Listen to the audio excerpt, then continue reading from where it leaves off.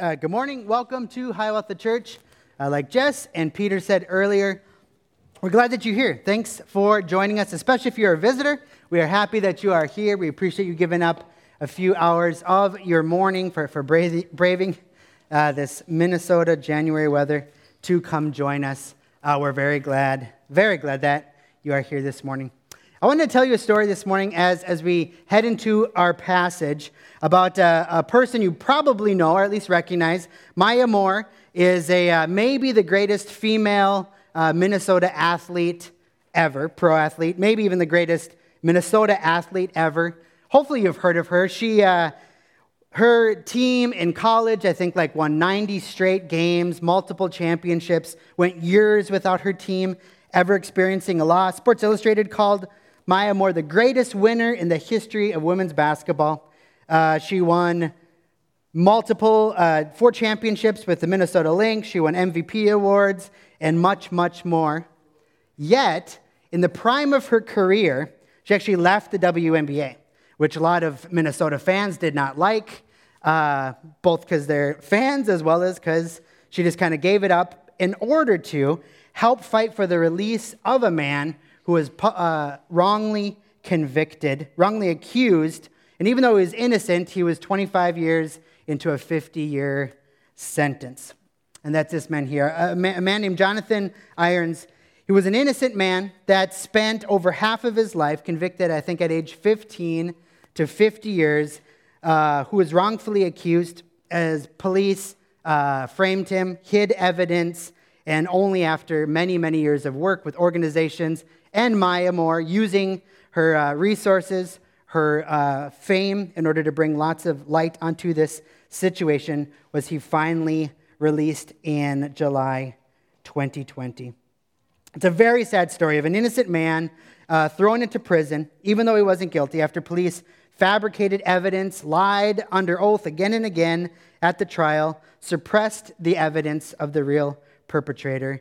And so this story of what happened to this man, this innocent man, as well as him being released and his connection to one of our local sports heroes, shocked the hearts of both Minnesotans and nationally as we heard this story. And none of us can empathize with such injustice happening in our life, going to prison for over half our lives, being framed. So we can't empathize with it yet.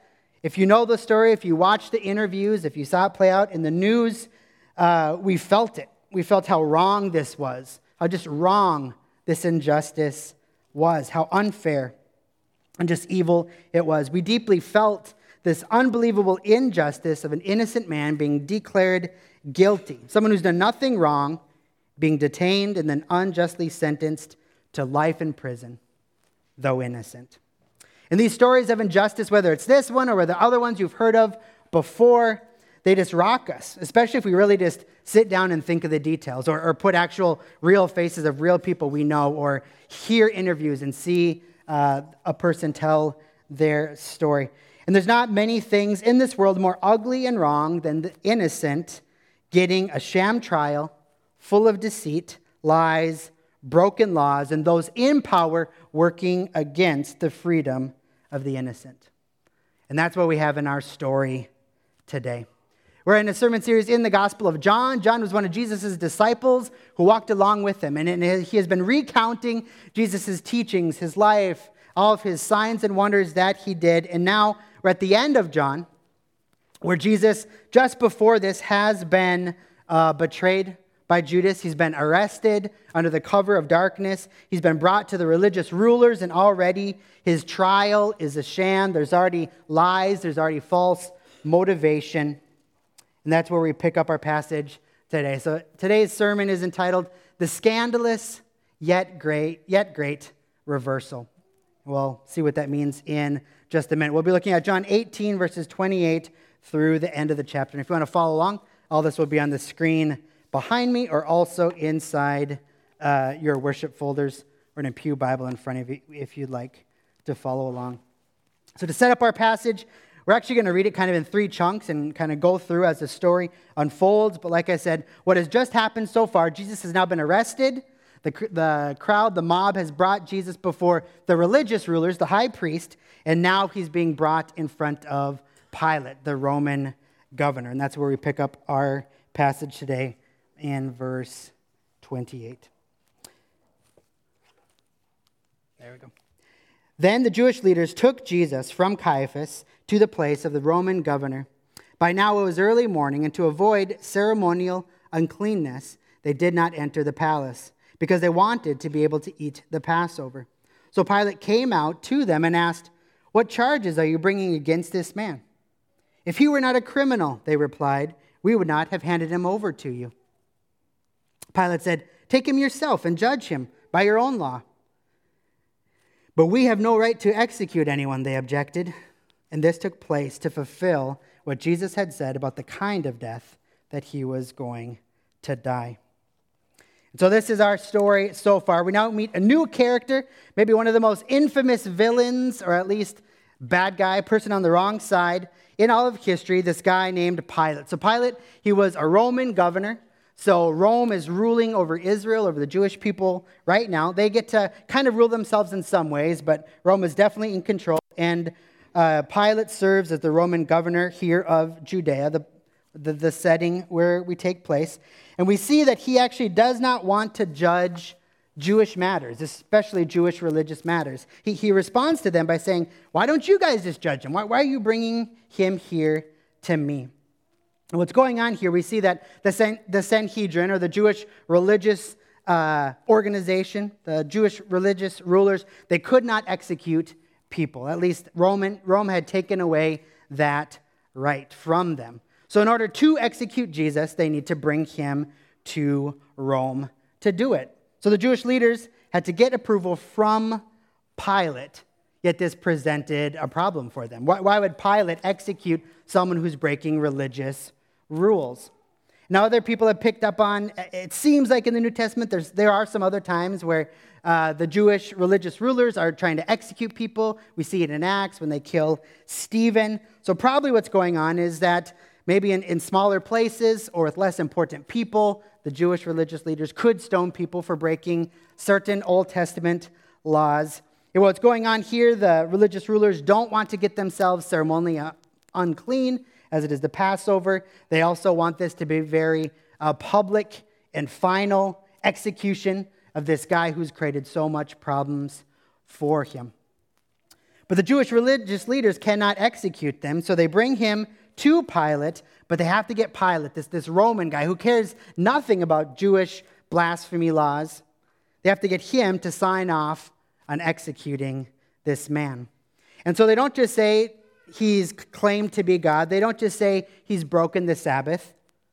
They bring Pilate and they tell him that he is a traitor. He's a traitor against Caesar. He's claiming to be a king, and there is only one king, and that is Caesar. So they bring a political charge against Jesus, accusing him of treason by saying that he is a king opposed to Caesar. And as we've seen already in our passage, and last week's as well, which is the way that Jesus was arrested and his trial began, we're going to see more injustice against Jesus in this sham trial. We are going to see made-up charges. We're going to see people lying under oath. We're going to see Jesus' trial beginning at night. We're going to see political power play moves in order to advance agendas or to keep the peace or protect reputations. So that's where we're at here in our passage. This beginning of this dialogue between Pilate and the religious leaders and Jesus. And we're going to see this continue into next week's passage as well.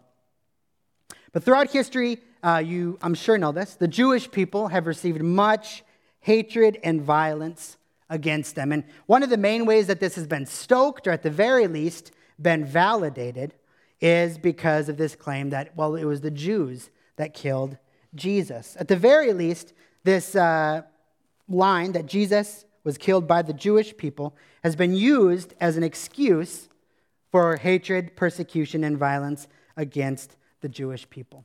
Whether it's true or not, we're going to talk about it in a second, but this line has been used to say, well, I have a right to hate the Jewish people because look how evil they are. They killed Jesus, the Son of God. And this anti-Semitism has again reared its head in comments and tweets and interviews by many high-profile people recently. So answering this question about who killed Jesus is actually an important one for us to answer. But we're going to see as we do answer it in just a moment that the reason it's so important is so much more than just reasons of peace and respect and tolerance. But the answer to the question of who killed Jesus is going to be of great spiritual and gospel significance. So, who killed Jesus?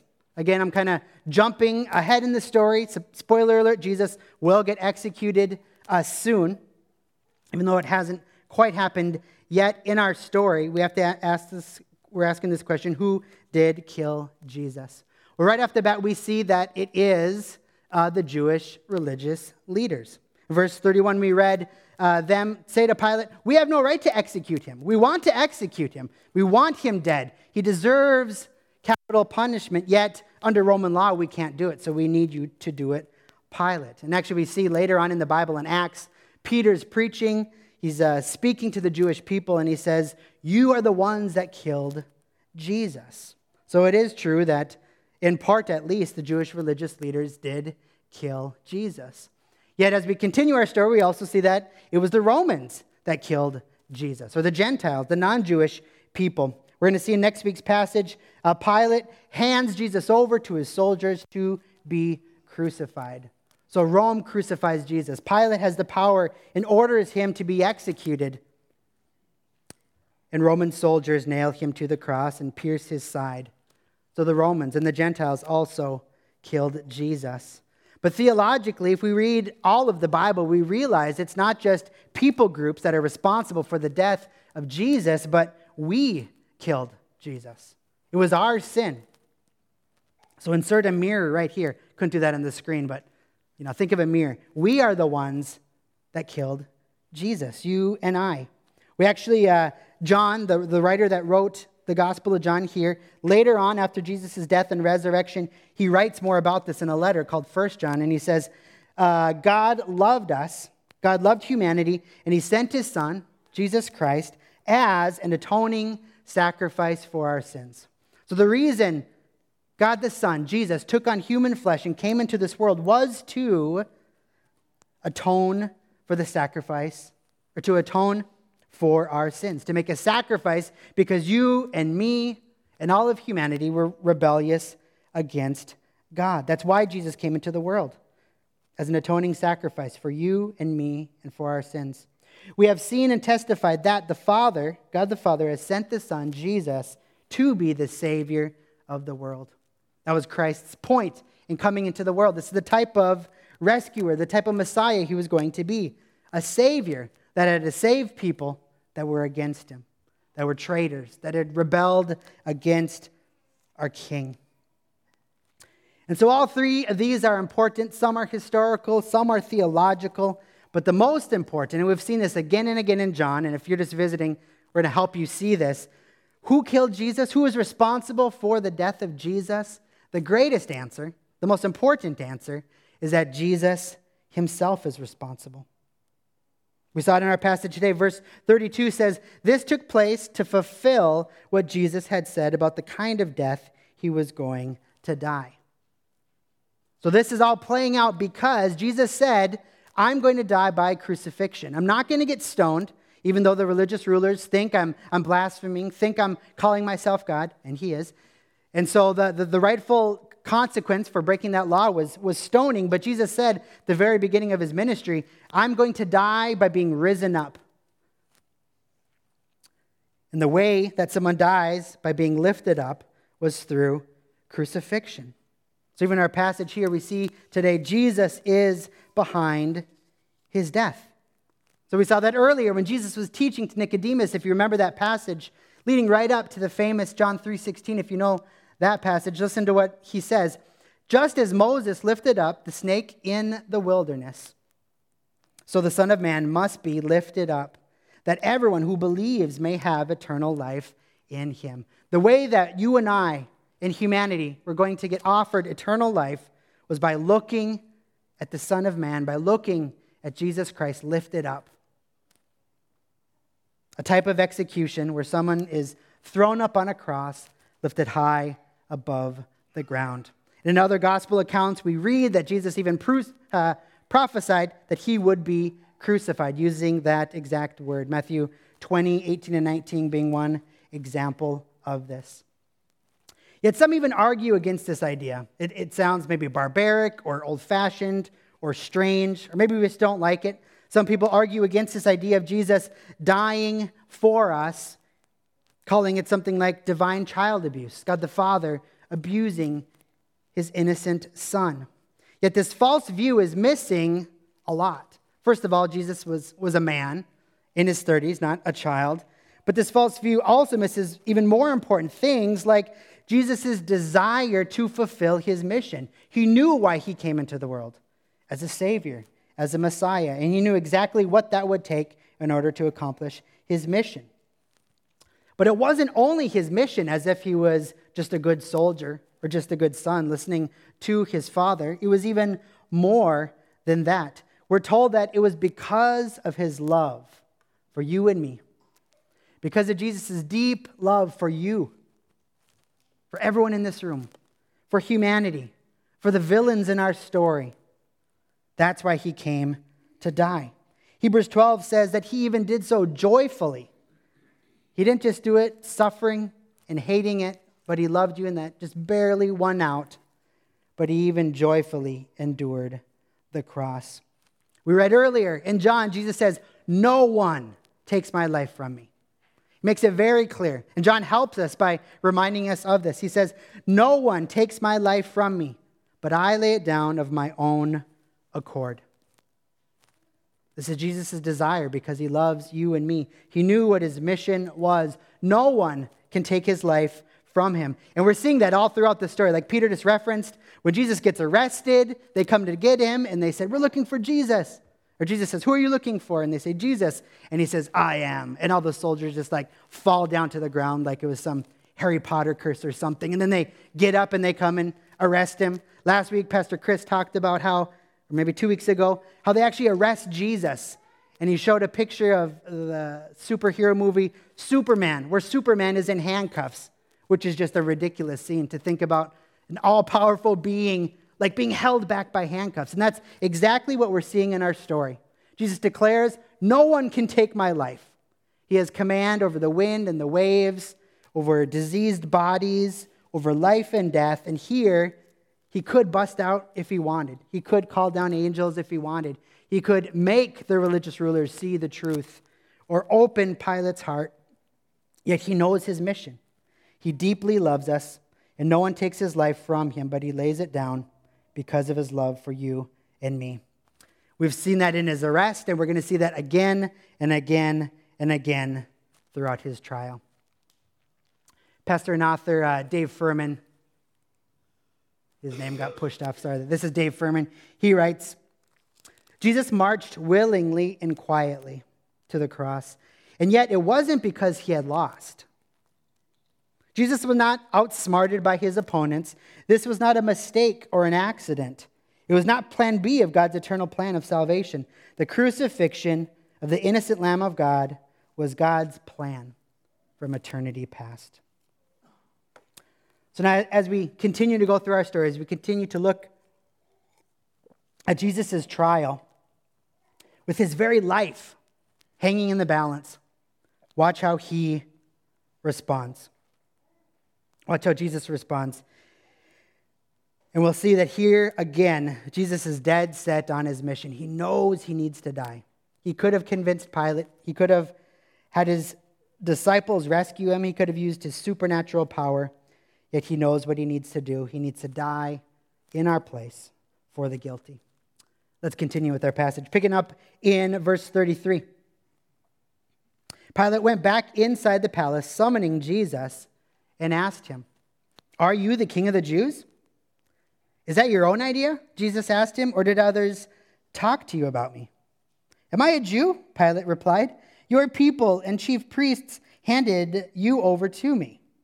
What is it that you have done?" Jesus said, "My kingdom is not of this world. If it were, my servants would fight to prevent my arrest by the Jewish leaders. But now my kingdom is from another place." "You are a king then," said Pilate. Jesus answered, "You say that I am a king. In fact, the reason I was born and came into the world is to testify to the truth. Everyone on the side of truth listens to me." "What is truth?" retorted Pilate. So our passage continues now, and Jesus and Pilate begin to interact. I love how Jesus says back to Pilate, "Well, you said that I'm a king. It came out of your own mouth here." But what does Jesus mean? Pilate asks him, "So are you a king? Are these accusations against you real? Are you a threat to Caesar? Do you deserve to be punished for this?" And Jesus responds with, "Yes, I am a king. Yes, you said it. It's true. Yes, I have a kingdom." But what kind of a king is he? What kind of a kingdom does he bring? He said in verse 36, "My kingdom is not of this world." And he doesn't say so to get out of this execution that awaits him, but rather because it's true. So what does Jesus mean when he says, "My kingdom is not of this world"? Well, a couple things that it doesn't mean. When Jesus says his kingdom is not of this world, it doesn't mean that the physical isn't important, as if Jesus' kingdom is only spiritual or only somewhere off in heaven. But rather, the physical is important. It's important throughout Jesus' life. He heals physically sick, physically burdened, physically demonized people. He cares about the physical. Yet Jesus' kingdom is not fully in the physical right now. More on that in a second. This also does not mean that it is an earthly kingdom in all the ways that we would think about it. So when we think about a king or a ruler or a politician building a kingdom, this is not what Jesus has in mind. He's not going to set up an earthly palace right there on earth. He's not going to defeat the Romans in the way that they all desire. He's not going to belittle and beat up the opposing political party. So Jesus also doesn't mean that our ultimate enemy or their ultimate enemy was Rome. Or for us, doesn't mean that our ultimate enemy is ISIS or North Korea or whatever type of group we think is against us. But rather, Jesus is saying our greatest enemy is Satan and sin, and the effects of that being death. We read more about this as the New Testament unpacks exactly what this means. In Ephesians 6:12, we read, "Christians, for us, our struggle is not against flesh and blood. We will not take up arms and battle the Romans or our government or whatever. But rather, we don't battle against flesh and blood, Christian church, but we battle against the rulers, against the authorities, against the powers of the dark world, and against the spiritual forces of evil in the heavenly realms." Yes, we will fight against evil in some ways, physically in our real lives, but our greatest enemy is spiritual. Our greatest enemy are Satan and his servants. And this is just being whispered at as Jesus says, "My kingdom is not of this world." So what does Jesus mean? Well, he gives us some clues here too. He says, "My kingdom is coming from another place." So we read more in the New Testament about, as the early church tells people about Jesus' death and resurrection and ascension, they use phrases like, "The kingdom of God is at hand. It's near. It's breaking through. It's almost here. The effects of it are beginning to take place." And so when Jesus says, "My kingdom is from another place," he's telling us, at least in part, that his kingdom is coming from God himself. He's not building it up here, but rather God coming in to the world, establishing his kingdom. It's beginning to break into this world. Now it is primarily spiritual. Yet it will become physical and all-consuming when at the end of the age, Jesus comes victorious as judge and ruling king. And we read about that in Revelation 21 in the new heaven and the new earth. And so this is confusing. It's tough to understand. It's not as clear. And so theologians throughout history have used this phrase, the already but not yet of Jesus' kingdom or the kingdom of God. So us living on this side of Jesus' death, resurrection, and ascension, the kingdom is already here. We have victory over sin. If you are a Christian here today, you have been raised with Christ. You are a new creation. You are no longer enslaved to sin. You no longer are enslaved by death. It's already here, yet also not yet fully. Unless Jesus comes back, all of us will physically die someday. You will sin, probably in the next few hours or even few minutes. So even though we are Christians, for those of us in this room, we're new creations, we're declared innocent before God, there's still this not yet. Jesus hasn't come back a second time to fully usher in his kingdom. We still wage war against these sinful bodies as well. So the kingdom of God is at hand. It's breaking in. It's near. Victory is possible over sin. Satan has been defeated, and he knows he has, yet he's still wreaking havoc. We have been made new in Christ, and we still wrestle with our fallen former nature and battle the sin in our own hearts and minds. And Satan's power is waning, yet it is still fighting against us. So that helps, although it's confusing and not maybe the answer we always want, this helps us understand why life is so hard. Why people who deeply love Jesus still get cancer and die. Why people who are fellow believers are getting persecuted across this world. Why you as a Christian who love Jesus deeply still wrestle with the same sin that's been plaguing your life for decades. Why you and another Christian just have so much conflict, even though you both are in Christ. Jesus' kingdom is at hand. It is breaking into the world. The victory has been won, yet until he returns, we live in this already not yet reality. So the hope is real, and we put our hope not just in physical healings or interpersonal reconciliation or success here and right now, even though we pray for it, and that does happen often. We put our full hope in the eternal and when Jesus comes and returns. Let's keep going. And it's here in our passage, Jesus and Pilate, the next part of their interaction, they have this kind of deep yet short philosophical conversation where Jesus says, "You say that I'm a king. In fact, this is the reason that I came into the world, Pilate, this person that can release him or put him to death." Jesus says, "This is the reason. I was born and I came into the world to testify to the truth. Everyone who is on the side of truth listens to me." And Pilate responds with, "What is truth?" We don't really know how he said that. Is he mocking Jesus? Is he befuddled himself? Is he confused? Is he stressed, trying to figure out what is truth? What do I need to do as a judge in this situation?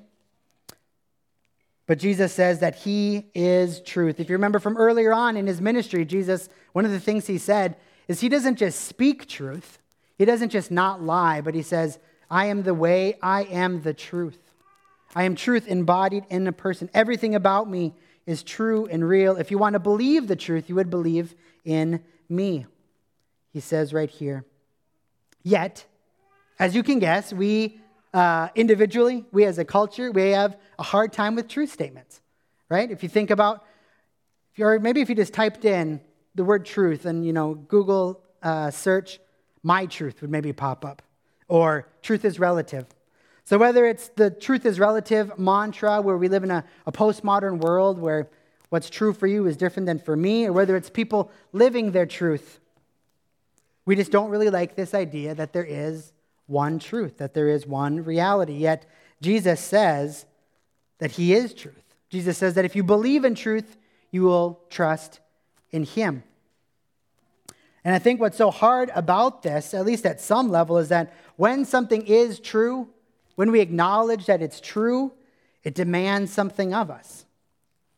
It demands that we live like it's true. It demands that we respond. So when Jesus is arguing that he is truth, you can see that he's saying people should listen to me. People should believe me if what I'm saying is truth. In fact, Jesus describes his mission. He describes his salvation, as we just read earlier in Ephesians 2, that the gospel is called the message of truth. We see that Jesus is bringing in this message, this good news of the gospel that he is both God and Savior, come into the world to rescue everyone who will not just believe in their truth or think that another religion, another group's truth is truth, but rather believe in him as the one truth, thus entering into his reign and realm and his kingdom. And with this, with Jesus' great statement about if you would believe in truth, you would be on my side, you would listen to me. And Pilate, either angrily or confusingly, says, what is truth? Pilate then leaves and goes out to the crowd again. And it's kind of wild to think, I didn't say this earlier, but you think about what's going on. At the beginning of our passage, it says, the Jewish religious rulers, this crowd, they bring Jesus to Pilate. So Pilate's a Gentile, not a Jewish person. They bring him to where Pilate's at, and they don't enter in. They stay outside in the courtyard. And kind of this, commentators pick up on this, just this great irony. They're so worried about, we can't break this one law about entering a Gentile's home, or else we become ceremonially unclean. They're so worried about that. They make Pilate, their ruler, come out to us, Pilate. Come out to us again and again, so that they don't break this one little law, so that they don't become unclean, while at the same time they're fabricating lies, they're wanting to execute the one and only innocent man who's ever lived. All right, let's continue our last few verses. Verses 38 through 40. Pilate goes back out to the Jews. With this, Pilate went out again to the Jews gathered there and said, I find no basis for a charge against him. But it's your custom for me to release to you one prisoner at the time of the Passover. Do you want me to release the king of the Jews? And they shouted back, no, not him. Give us Barabbas. Now Barabbas had taken part in an uprising, or other translations use the phrase insurrection or rebellion. So Pilate, in another way to try to appease or confuse or trick the crowd, he wants to get rid of this. He comes out to them and he admits, I find no basis for a charge against this man. He says he's innocent. This Jesus, he's innocent. But hey, I'll throw you a bone here, crowd. Maybe you're trying to do a political play. I don't know. But hey, we have this little tradition here where Rome gives up one of our prisoners. How about this? I'll give you back Jesus in place, right? I'll give you Jesus. I'll give you the king of the Jews. I'll give you your king back. I think he's innocent. And they respond with, no, we want someone else. We want this guy named Barabbas. Let's talk about him for just a second. Now, honestly, I joke a lot, but honestly, trigger warning as we move forward. I'm going to show pictures of the riots that happened here in our city and another one of the January 6th insurrection. So if that bothers you, it's coming. You can close your eyes. But who is Barabbas? He's described as this. He's described as being a part of an uprising. Or other translations say he was a part of an insurrection. I think in Matthew, the Gospel of Matthew, he's described as a murderer. So this guy Barabbas, he's not just a guy who kind of did some bad things and got thrown into jail, but he's actually an insurrectionist. He's a traitor against Rome. He's violently rebelled against the ruling authority and committed murder while doing it. And we're supposed to really feel the wrongness, the scandal of what's going on here. So for you, whether when you think of the word insurrectionist or people taking a part in a rebellion or an uprising, whether this is what really moves your heart, as many of us watched our city burn just a few years ago and can really feel lots of emotions about the people who burned down our city, or whether it's January 6th, this insurrection. Whatever it might be, I'm not making a political statement at all, but what I'm trying to do is help us to see when we hear about Barabbas and who he is one of these two types of people. Whichever for you feels the worst, the most irredeemable, the most guilty.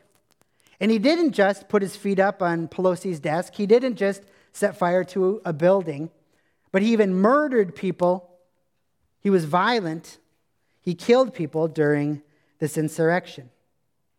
And we're supposed to feel that and understand that, because what's going on here in our last verse is that the crowds pick that person over the innocent. They pick a murderous insurrectionist instead of the King of the Jews. And that is a scandal, right? It was wrong when we heard about Jonathan Irons at the beginning of our sermon here today, a guy who was wrongfully accused, who spent 25 years in prison. How much more so is it when the creator of the universe, perfectly innocent, trades places with a violent insurrectionist? This guy's name is Barabbas, and if you know, I'm going to tell you. Bar means son of, Abba means father. So this guy's name means son of the Father. And some people pick up on son of the Father is about the most generic, most boring name out there, right? It's not son of Paul or son of Maximus. He's a son and he has a dad. And we have two sons of the Father here in our story. And John gives us lots of clues to help us see theologically the scandal of what is going on. So in our two characters who are switching spots here, we have two sons of the Father. Barabbas, whose name means son of the Father, and Jesus, who is a son, the Son of God the Father. Barabbas rules by taking life, by killing people and trying to overthrow, whereas Jesus rules in his kingdom by giving life. Barabbas wants to overthrow the king, while Jesus himself is the rightful king of the Jews, as his title says, but not just of the Jews, the rightful king of Pilate in the Roman world, in 21st century America, in all the cosmos. Barabbas, in our story, he's guilty, yet he's freed, while Jesus is innocent and executed.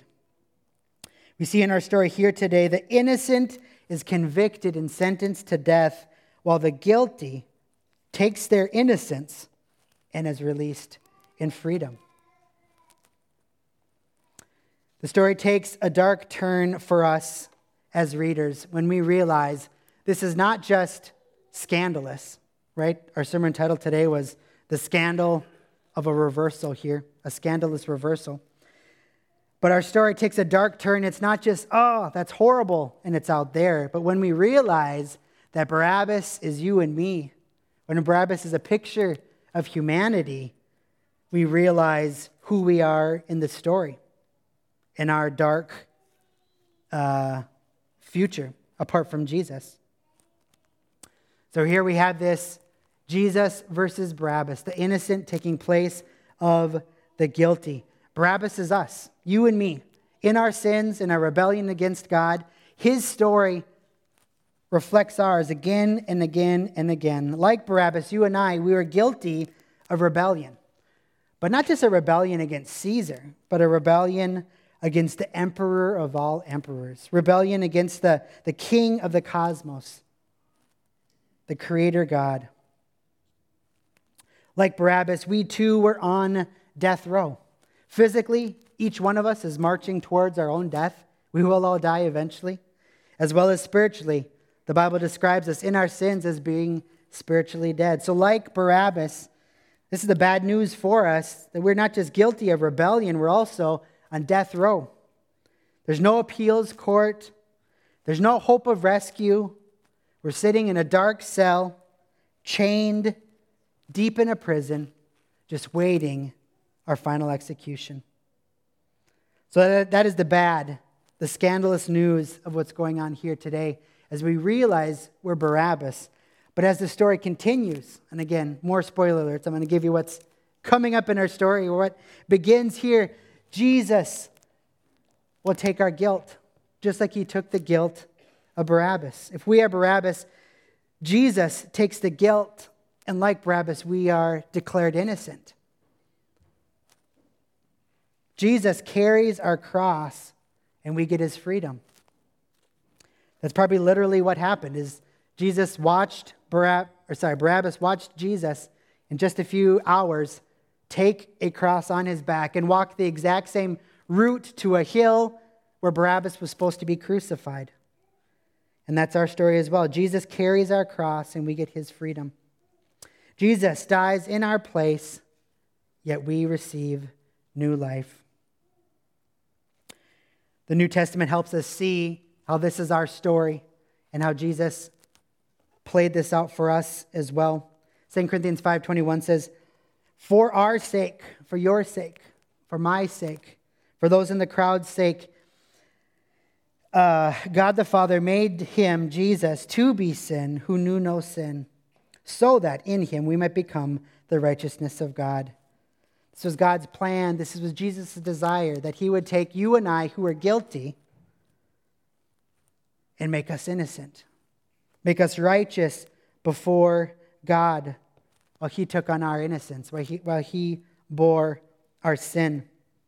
Again, Pastor and author Dave Furman writes about this. He says, "You and I are sinners. We sit in a spiritual prison, bound, helpless, awaiting the day we will receive the just punishment we deserve. We sit on death row, waiting to be dragged out to death, not knowing when God's righteous judgment will come down.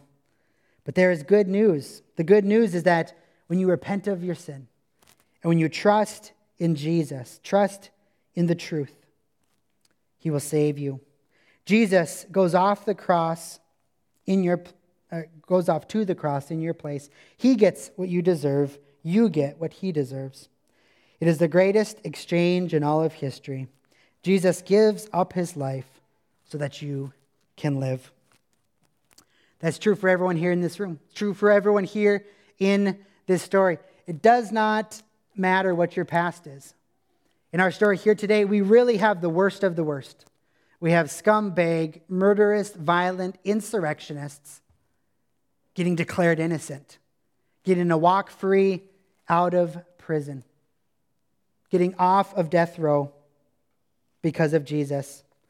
And we have self-righteous religious people.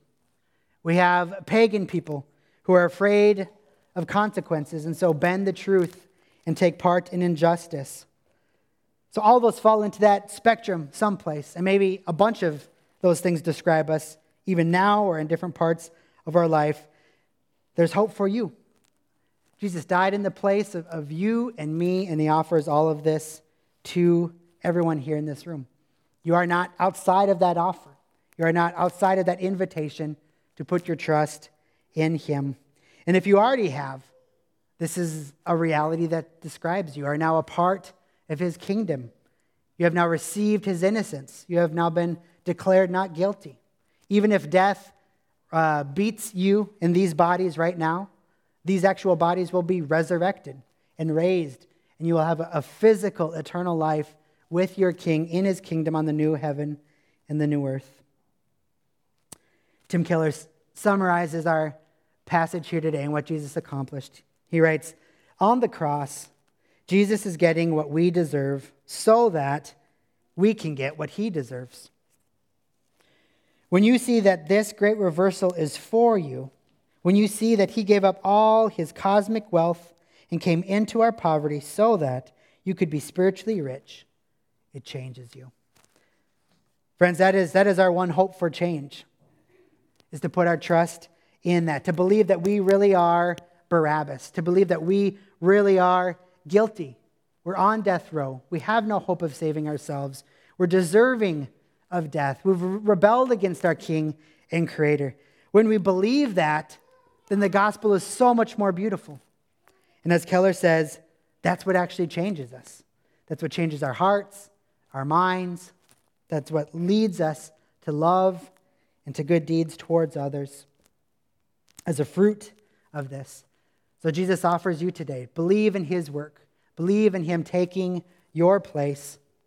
Trust in him, the author of life and the way, the truth, and the life. Let's pray. Father God, we thank you for your great love that you've shown towards us in your Son, Jesus, that you died in our place, which is unbelievable to think about. Many of us in this room don't feel that bad. We don't think we deserve death. But when we really realize In reality, we are like Barabbas. We are rebels against you. We have committed violence in our heart against you. We're in the crowd yelling for your crucifixion. When we believe that, your forgiveness, you taking our punishment, you wearing our cross, wearing our sin, dying in our place, is so much more powerful and changes us. So God, we pray for more of that. We pray at the same time we would believe how sinful we are and how without hope we are apart from you, and at the same time be confident in how much you love us and that this story is true of us. And for those in this room who haven't believed it yet, we pray today they would see your great love for them and receive. All they have to do is just trust you.